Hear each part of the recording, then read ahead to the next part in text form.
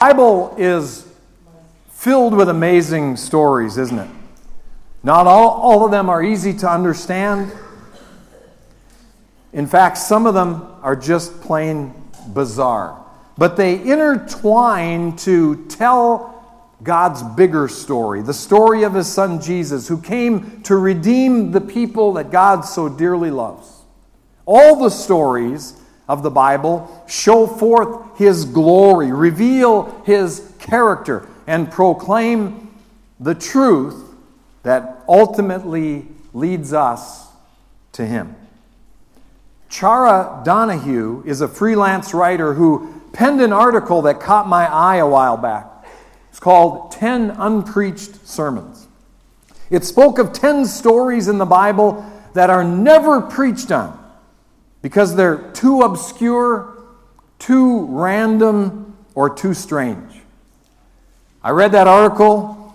I decided to pick up the gauntlet, to accept the challenge, and to begin a new series called 10 Unpreached Sermons. I'll use her topics, I'll use her titles, and I'll preach them in the order that she listed them. And indeed, they are bizarre in nature. In fact, I would ask if you would pray for me that I would be able to bring to light the truth that God intended for us from some pretty unusual stories and events found in the pages of Scripture. I believe that they're there for a reason. I believe that they're there for a reason. After all, 2 Timothy 3:16 and 17 says, all Scripture is given by inspiration of God and is profitable for doctrine, for reproof, for correction, for instruction in righteousness, that the man of God may be perfect, that the man of God may be complete, that the man of God may be thoroughly furnished unto every good work. If any of the 10 topics could be considered fairly easy, it would be the first one. In fact, I've preached on this topic before, but here we go. Chara Donahue's title for the first of 10 unpreached sermons is Korah's Failed Coup. We learned in our most recent series how Joseph brought his brothers to Egypt. The series was called Bloom Where You're Planted. And he brought all of his brothers, remember, to Egypt. One of those brothers was named Levi. Levi had a son.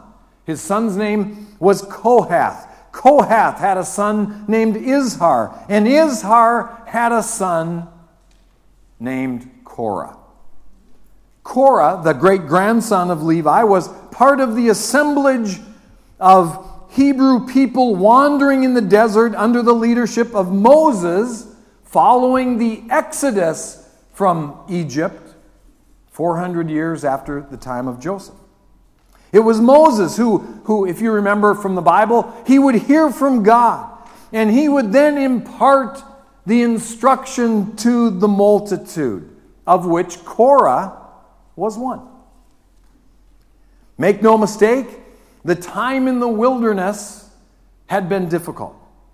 The people suffered without many of the amenities and conveniences of what had been some sort of a normal life back in Egypt. The sacrifices were so great in the wilderness at times that the people longed to be back in Egypt, even under the exploitation of their cruel taskmasters.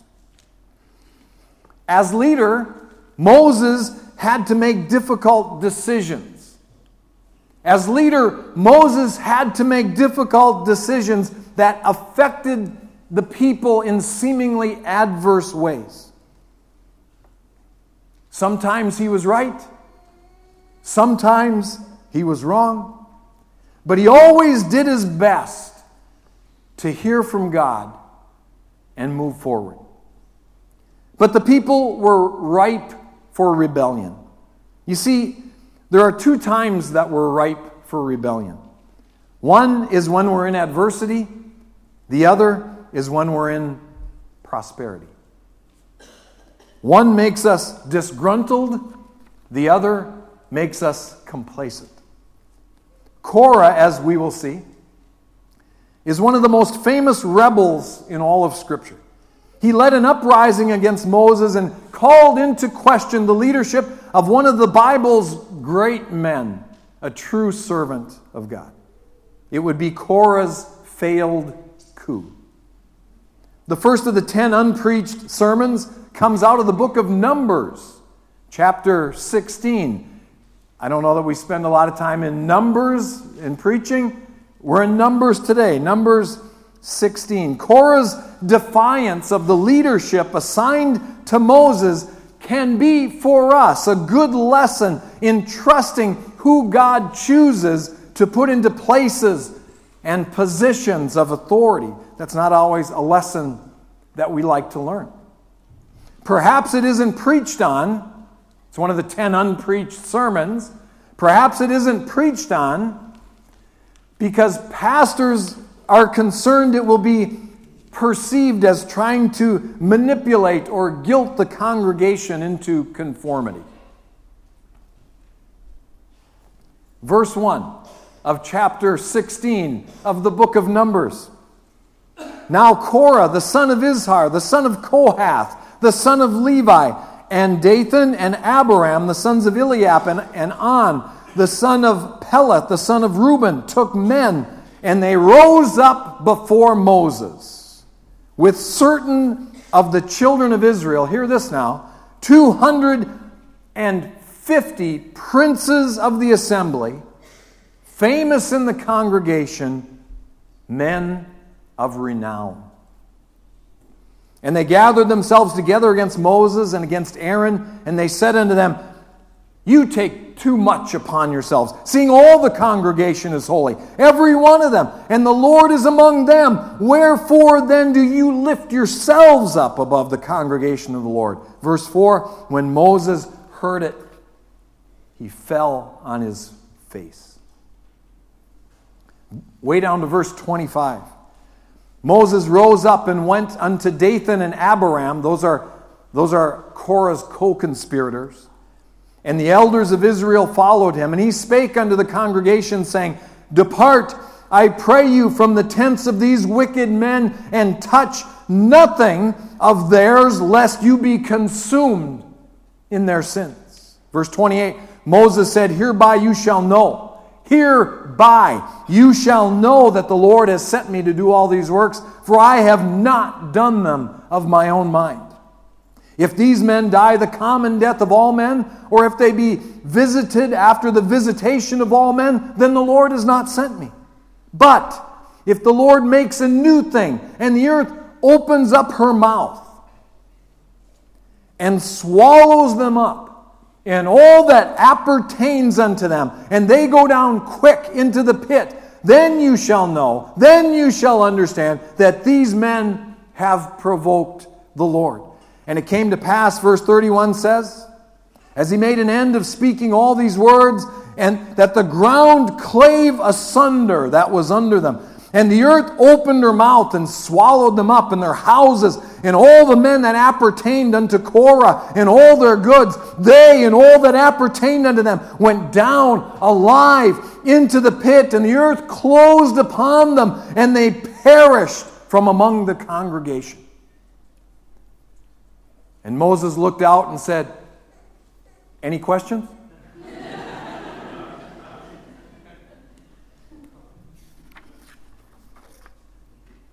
Who was this Korah? He was a man of stature. Again, verse 1 and 2 says, Now Korah and Dathan and Abiram, they took men, they rose up before Moses with certain of the children of Israel, 250 princes of the assembly, famous in the congregation, men of renown. These weren't fly-by-nighters.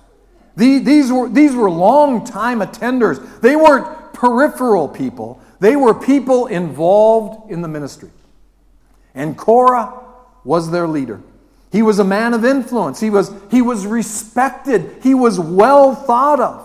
He would be the guy who pulled all the disgruntled people together and provided for them a voice. Every uprising has a Korah. Every church split has a Korah. He was a leader of the princes of Israel. He was a man of renown amongst men of renown. He was famous among the famous. Everyone knew Korah. He had influence. And I would rather have influence than power. Dathan and Abiram were his co-conspirators. So Korah, Dathan, Abiram, these were good men. How wrong could these guys be? The answer? Dead wrong. Korah was an important and influential figure during the time of the migration of the Jews out of Egypt and into the wilderness. He's mentioned in Exodus chapter 6 among the chief men of Israel. He was even appointed to service in the tabernacle. So Korah put together his dossier, assembled the troops, and stated his case against the leader of the Hebrews, a man that you and I know as Moses. Verse 3 says they gathered themselves together against Moses and against Aaron, and they said unto them, You take too much upon yourself, seeing the whole congregation is holy, every one of them, and the Lord is among them. Why then do you lift yourselves up above the congregation of the Lord? And again, verse 4, when Moses heard it, he fell on his face. Korah was a man of stature, but he was still wrong. It was still wrong for him to try and usurp the man that God had placed in authority over him. But it wasn't just one or two others who had issues with the leadership of Moses. It was 250 people, but it was still wrong for them to try and overthrow the God-ordained leadership. They weren't just anybody. These were dependable, entrenched, established people. Still wrong. These were leaders and former leaders. Some of them taught Sunday school or had served on the deacon board. Still wrong. Korah was a man of importance. He was a leader, a man of stature. The 250 with him were princes of the assembly, famous in the congregation, men of renown, and they were all wrong. Korah and every single one of them. They were a people of folly. A leader, this is nothing new to you, a leader has to have thick skin. But that doesn't justify how some people treat their leaders. See the President of the United States, whether it's President Donald Trump or President Barack Obama. The leader gets it from all sides. It's the nature of the game. By assuming a position of leadership, you leave yourself open to criticism. And the reality is, sometimes you deserve it. It's impossible to please everybody, and the ones you don't please will usually let you know. It can be like being an umpire. With every call you make, 50% of the people are mad at you. Leadership can be trying, and when the lynch mob is camped outside your office door, the stress can mount. Now, there are some perils that are simply inherent in leadership. They're built into leadership. In other words, this is what you're signing up for. When you sign up for a position of leadership, whatever it is, this is what comes with it, okay? If you want to lead, just know this is what comes with it, okay? Number one, you will be hated. Some people will be passionately opposed to what you're trying to do. And some will take it very personally. And I don't say that flippantly. That's a reality. You will be hated. Number two, you will have to push past your fears. As a leader, You will have to push past your fears. Circumstances in leadership will push you to do more than you ever thought you could. Number 3, you'll be misunderstood. You will be misunderstood no matter how many times you try to explain it. Some people will never get it. Number 4, you'll have to be vulnerable. Sometimes you have to bear the inner workings of your soul, and it won't always be well received. And number 5, betrayals are inevitable. Even Jesus had his Judas. But if you've never been a leader, it's hard to imagine what it's like to invest blood, sweat, and tears into someone and then have them go a different direction. It's like a punch in the gut. And I don't think you ever get used to that. It's not uncommon in churches for the negativity to gain momentum. It's like Korah and his cohorts. They start talking over coffee, and soon their families pick up the gauntlet. The conversation spreads to other families and into other groups, and soon there's a groundswell of discontent. At the end of every staff meeting, at the end of every board meeting, my final question to the people at those meetings is there anything I need to know? Is there anything I need to know?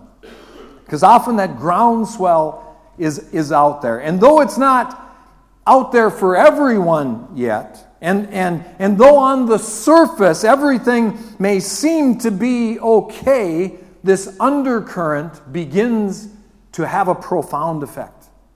Now, because of the undercurrent, every mistake of leadership is magnified.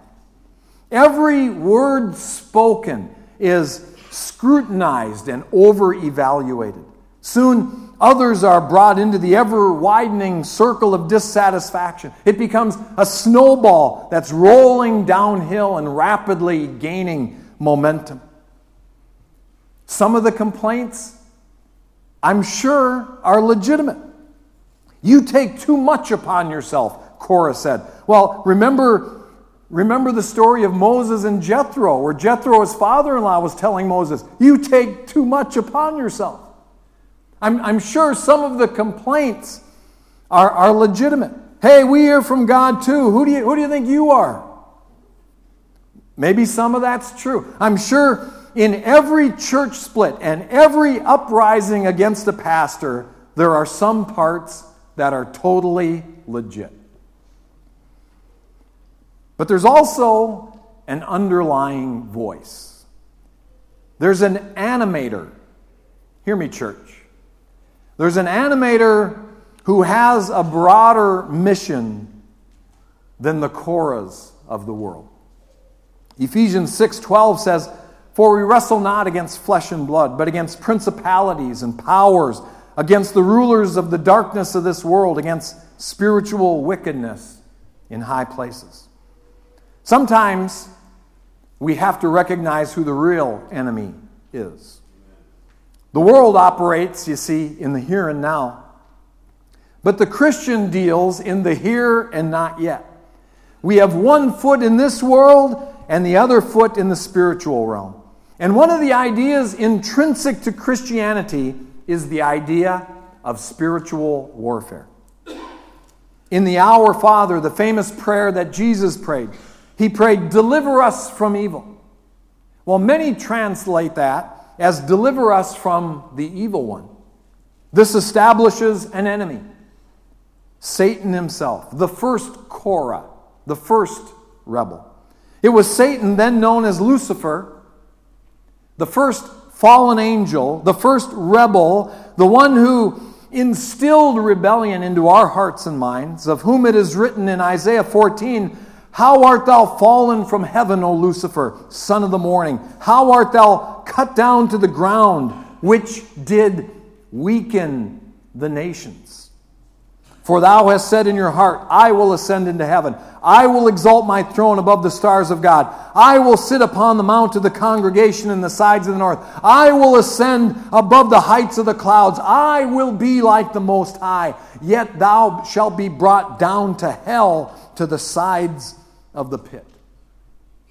And tucked within that disturbing passage is a subtle expression lost in the drama of the moment, which did weaken the nations.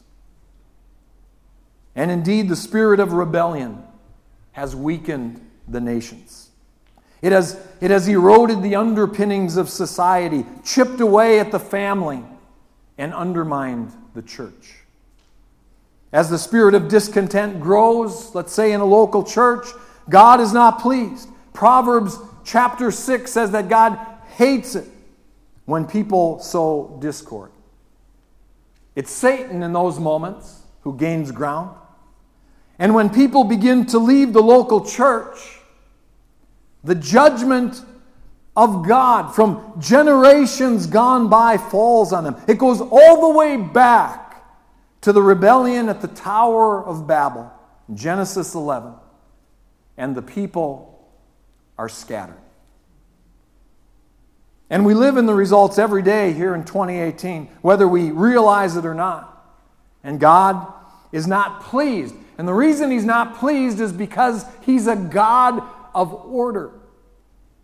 Leadership is a God thing. Leadership, church, is a God thing. It's the Bible that teaches husbands, parents, bosses, elected officials, and pastors should lead. Why would the Bible teach this? Because we serve a God of order. 1 Corinthians 14 says it well in verse 33. For God is not the author of confusion, but of peace. And then it says this, as in all the churches of the saints. There's a reason pro football teams, baseball teams, basketball teams, they don't have co-coaches, or they don't just say to the players, hey, see what works out for you guys. They recognize there has to be a leader, a person to whom final responsibility falls. It's the only way it can be done without constant chaos. And so it is in the institutions of society. Ephesians 5 says, for the husband is the head of the wife, even as Christ is the head of the church. Therefore, as the church is subject unto Christ, so let wives be subject to their husbands in everything. Ephesians 6, children, obey your parents in the Lord. Why? For this is right. Honor your father and mother, which is the first commandment with promise, that it may be well with you, and that you may live long upon the earth. A husband is the God-ordained leader of a household. It absolutely does not mean that he's better, smarter, or more capable. It does mean that he's responsible for the health and well-being of his family. He's to love them, he's to cherish them, he's to nourish them, and he's to protect them. According to Scripture, employees have a responsibility to submit and to serve their bosses well. Servants, it says, be obedient to them that are your masters according to the flesh, with fear and trembling, in singleness of heart as unto Christ. And employers or bosses have a responsibility to their employees. And you masters, do the same thing unto them, forbearing, threatening, knowing that your master is in heaven. A leader of a city or a nation has the same basic duty to his or her constituents. And citizens have a duty to submit to their local and national government, according to Romans 13. Let every soul be subject to the higher powers, for there is no power but of God. The powers that be are ordained of God. Korah didn't like the idea of submitting to authority. Maybe he didn't like some of the decisions Moses made. Maybe he didn't like the direction they were traveling in the wilderness. Maybe he wanted to be the leader. And there are ways to orchestrate change in government, on the job, in the family, and in the church. But according to 1 Corinthians 14, verse 40, it must be done decently and in order. In order for things to be done decently and in order, there has to be a structure within the organization. We talk about that during membership meeting. It sounds like it wouldn't be that exciting. To me, it's really interesting. We have the flow chart of the church on there, how it works, the organization, where it all starts, and there's provision within that to get rid of your pastor. But it has to be done decently and in order. There are ways to orchestrate change. In order for things to be done decently in order, there has to be a structure within the organization. There must be some sort of a chain of command, whether it's military, the church, corporations, government entities, or schools. There has to be an organizational structure. There was a time when David clearly was chosen to be the next king of the Bible. Or the next king of Israel. King of the Bible, yeah. He was chosen to be the next king of Israel. But Saul was still on the throne. Remember that? Saul had sinned. Saul had made grievous errors. But David would not assume the role of a rebel. David had the heart of God, and he would work within the system that God had in place. And in more than one situation, David had opportunity to overthrow King Saul, and his associates wanted him to. But David refused, choosing instead to wait on God. The Lord delivered thee into my hand, he said in 1 Samuel 15:26. But I would not stretch forth my hand against the Lord's anointed. I will not touch the Lord's anointed, David said. Korah should have taken the same approach. And Moses said unto Korah, Hear, I pray you, you sons of Levi. Seemeth it but a small thing to you, hear this now, that the God of Israel has separated you from the congregation of Israel to bring you near to himself to do service in the tabernacle. It's not a small thing, Korah, that you have a place of ministry in the tabernacle and to stand before the congregation to minister unto them. And he brought thee near to him and all the brethren of the sons of Levi with you. And Moses said to Korah, And now do you seek the priesthood also? David knew that God had anointed Saul king over Israel. Because David trusted God, he was determined to let God choose when Saul should no longer be king. This is where many times we miss it. We rush ahead of God and try to orchestrate change according to our own wisdom. But David's great faith in God compelled him to wait until God made him king. David was content to wait for God's timing instead of trying to force things. And when we cannot wait on God's timing, it's a form of rebellion. This is no small thing, rebellion. Rebellion is not a trivial sin. In fact, 1 Samuel 15:23, hear me, church. It says, rebellion is as the sin of witchcraft. Rebellion is as the sin of witchcraft. And stubbornness is as iniquity and idolatry. Because you have rejected the word of the Lord, he has also rejected you. Rebellion is serious business. It's equated with witchcraft. It's classic spiritual warfare. He's a God of order, and Korah and his cohorts were out of order. And for that, there would be a price to pay. Verse 32 of Numbers 16, and the earth opened her mouth and swallowed them up, and their houses and all the men that appertained unto Korah and all their goods. The results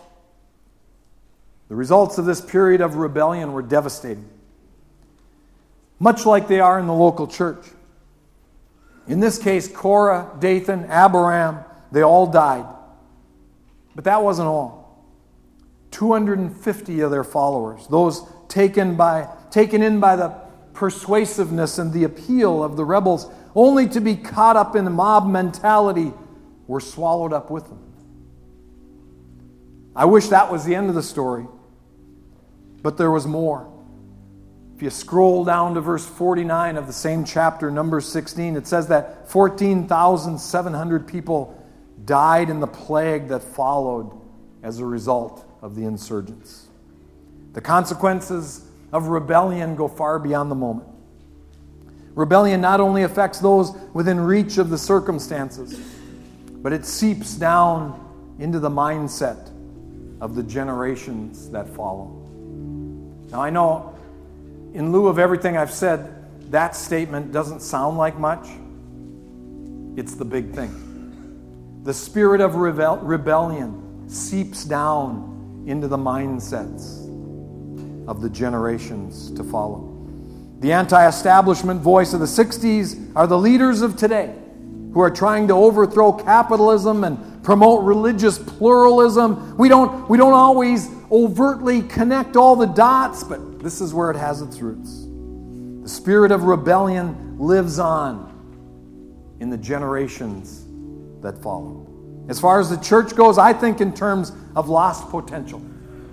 I think of all the times that people left a church because of the difference of opinion or temporary difficulty, and as a result, families are divided, friends are separated, ministries are compromised, personalities like Korah rise up, and the church has to go into maintenance mode. The resources of the church are now used for putting out fires and just kind of working to keep the thing afloat.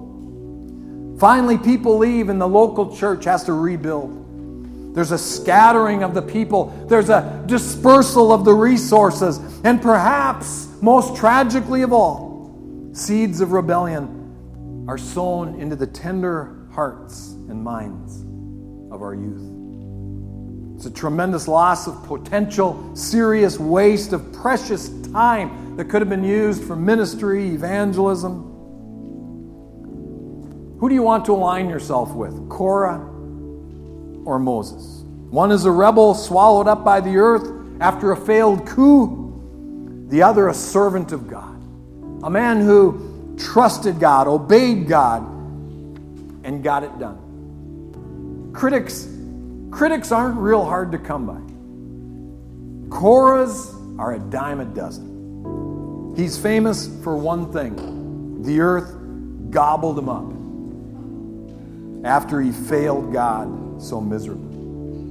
Moses, on the other hand, he's a true hero. He's a servant of God, a powerhouse for the kingdom. By the grace of God, he did the impossible. He was an instrument in the hand of the God of Israel. I want the rebellious spirit of Korah that resides in me to die. I want to submit to God's wisdom, to God's word, to God's will, and to God's way. I want to decrease, and I want Christ to increase. I want to be a servant of God like Moses. If I can somehow, some way, be an instrument in God's mighty hand, if I can somehow be a vessel used by Him to accomplish His purpose, then my life on earth will not be in vain. I don't want to focus on Korah this morning. I want to focus on Moses. As I bring this to a close, perhaps God has called you into leadership. Now, I know this wasn't the perfect sell job, but it was a little glimpse of reality. The great privilege, the great honor, the great responsibility of leadership. Perhaps God has called you into leadership. There's a lot of leadership within the church, teacher, leaders of the youth group, the deacon board. Maybe God has called you into politics. There's other aspects of leadership outside of the church, politics. Maybe God's called you to politics.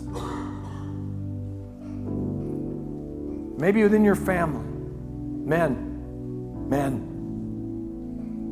God has called you to leadership.